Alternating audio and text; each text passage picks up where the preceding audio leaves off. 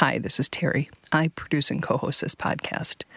And like you, I've been hearing all the recent long overdue conversations about the need to put our well-being above our performance or productivity. Our well-being, to be clear, includes both our physical and mental health. And in a world that loudly, obviously, and sometimes viciously assesses our value by the size of our paycheck, the color of our Olympic medal, and the number of hours we put in each week at work at whatever expense, it can be a bold and really difficult choice to say, I can't. I just don't have it in me.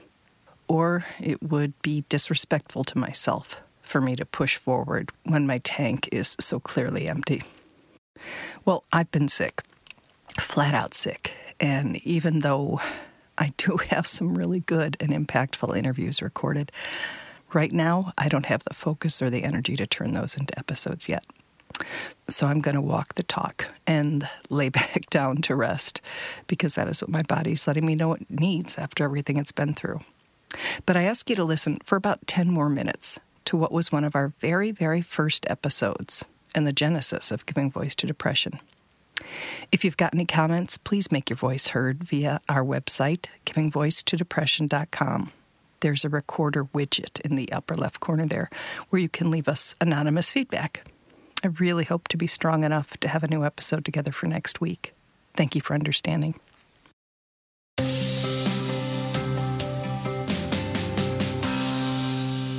Welcome to the Giving Voice to Depression podcast, produced in partnership with the A.B. Corker Foundation for Mental Health. We are your co-hosts, Bridget and Terry. Each week, through intimate, candid conversations with guests, we explore different perspectives on and experiences of depression.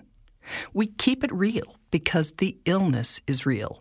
We keep it hopeful because there truly is hope, in spite of what depression tells you. We are not experts or therapists. We are sisters and best friends who live with depression and have interviewed hundreds of other people who do as well. We've learned that hearing others speak openly and without shame about their experiences makes it easier to believe depression is a common and treatable illness, not a personal failing. You are far from alone. Hi, Terry. Hello, Bridget. Today we're going to hear you and your story. You're going to put your words to giving voice to depression. It's a little bit like getting naked on the internet, you know?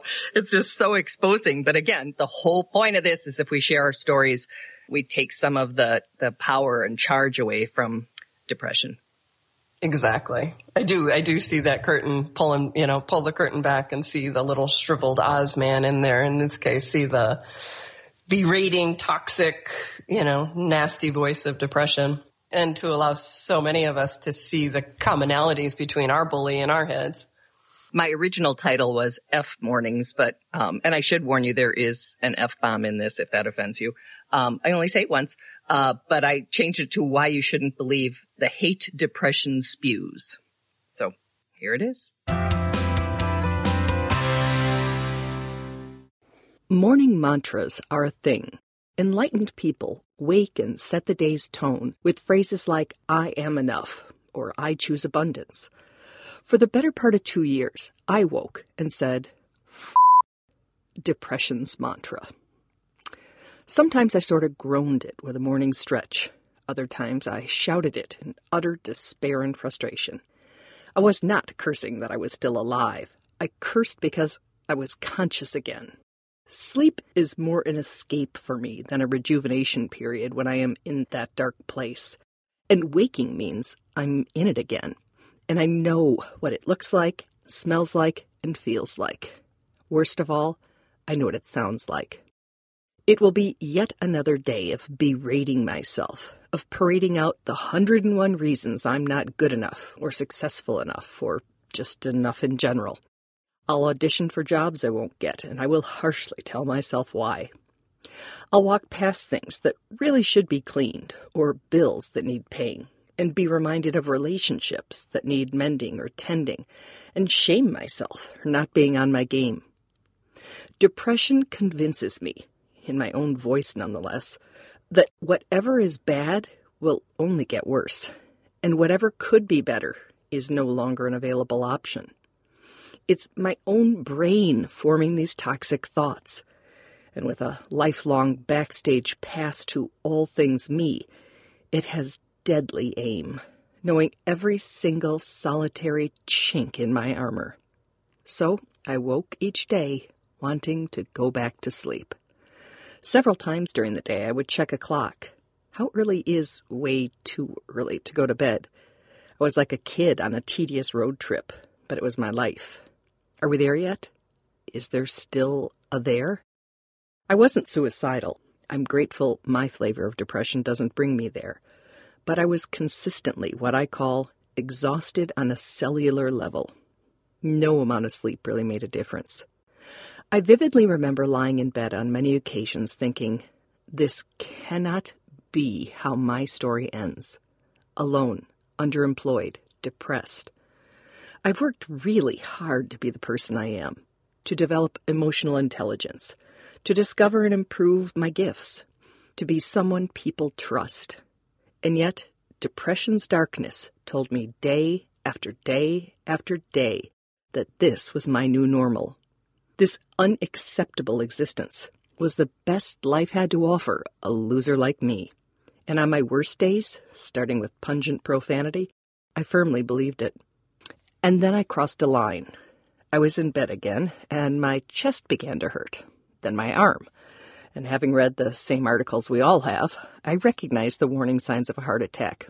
But instead of thinking, I should quickly dial 911 and toss an aspirin under my tongue, instead, I thought, throw the phone. You see, my cell phone was on the nightstand, and I knew if I was found dead in bed with my phone beside me, it would raise questions. But who'd blame me if it was out of reach in the next room? Wait, what? Dead in bed?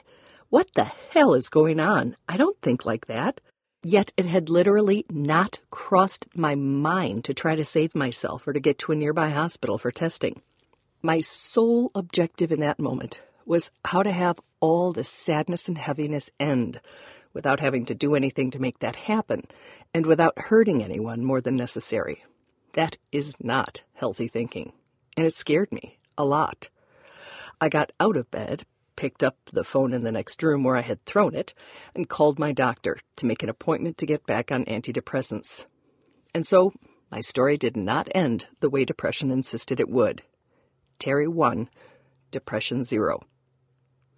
Coming out of that record-long spell, I challenged myself to look for ways to use that soul-sucking experience to a positive end, to make some proverbial lemonade so those years didn't feel entirely wasted. It's been just 1 year since the day I called my doctor. My heart is fine, by the way. It was just badly broken. I'm now the founder and president of a nonprofit corporation, Giving Voice to Mental Illness, Inc. Its first production is the podcast you're listening to, Giving Voice to Depression.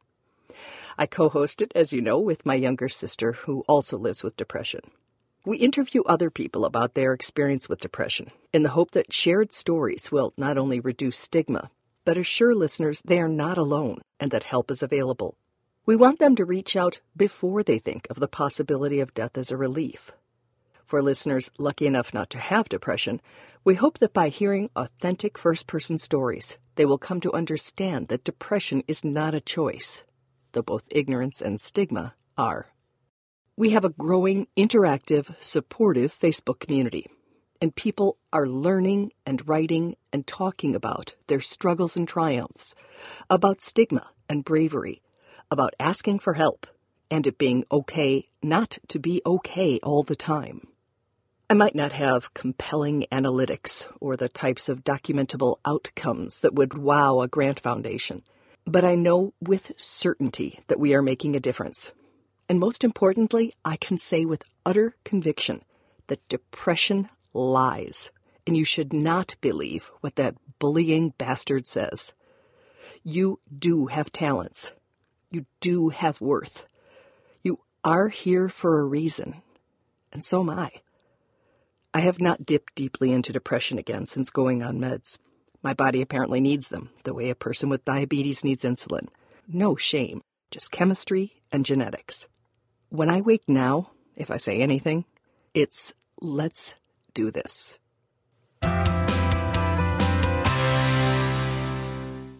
And you are doing it, Terry. Coming out and putting words to our, nasty bullies in our head and just being real and putting it out there is a tall order. It takes courage and bravery, and you, as you always do, did it beautifully, Bug. It isn't, of course, just my story, or there would be no point in putting it out there. There are, hundreds of millions of us who have to listen to that, what I called bullshit, because it is, and I keep remembering, I believe it was Sarah who said it so nicely when she just said, yes, there is something wrong with this situation. Yes, there is something wrong with this relationship, this job, whatever it is that's got you, I'm going to say down, but you know what I mean? But you're also depressed. And so it's a different filter and it's a different lens, and you have to, not make any big decisions or judgments until it passes. But God, when it takes a long time to pass, that is a tough job. Trying to keep faith in yourself when there doesn't seem to be a whole hell of a lot of self at that exact stage. Yes. It's not just the duration, but, the actual, is the word magnitude, the power and force and forcefulness that the voice takes is so, to say toxic is one word for it, but it's it requires you to fight so hard. And at the same time, you're feeling so weak. Well, that's the thing. I mean, it literally saps you of not just your energy, but your you. That's that great quote that the opposite of depression is not happiness, it's vitality. So it takes away all your vitality, and then you've got to fight for your life. And it's not easy. Not easy. And neither is coming out and sharing your story. So thank you, Terry.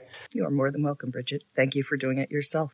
I'm so glad that part's over for you, at least for now. I'm not naive enough to think depression's not lurking around some corner ready to pounce at me again sometime, but I still think I'll be better able to handle it now. First of all, it helps that antidepressants definitely are part of my self-care, but also it's just, you, and now I can go to the Facebook page and say, it's got me, and hopefully somebody will say to me, hey, wait, and tell me their story that, it passes. Remember it passes. Remember it passes. There are hundreds of millions of other people that will relate to this. Good. I hope so. That's the whole point. It is.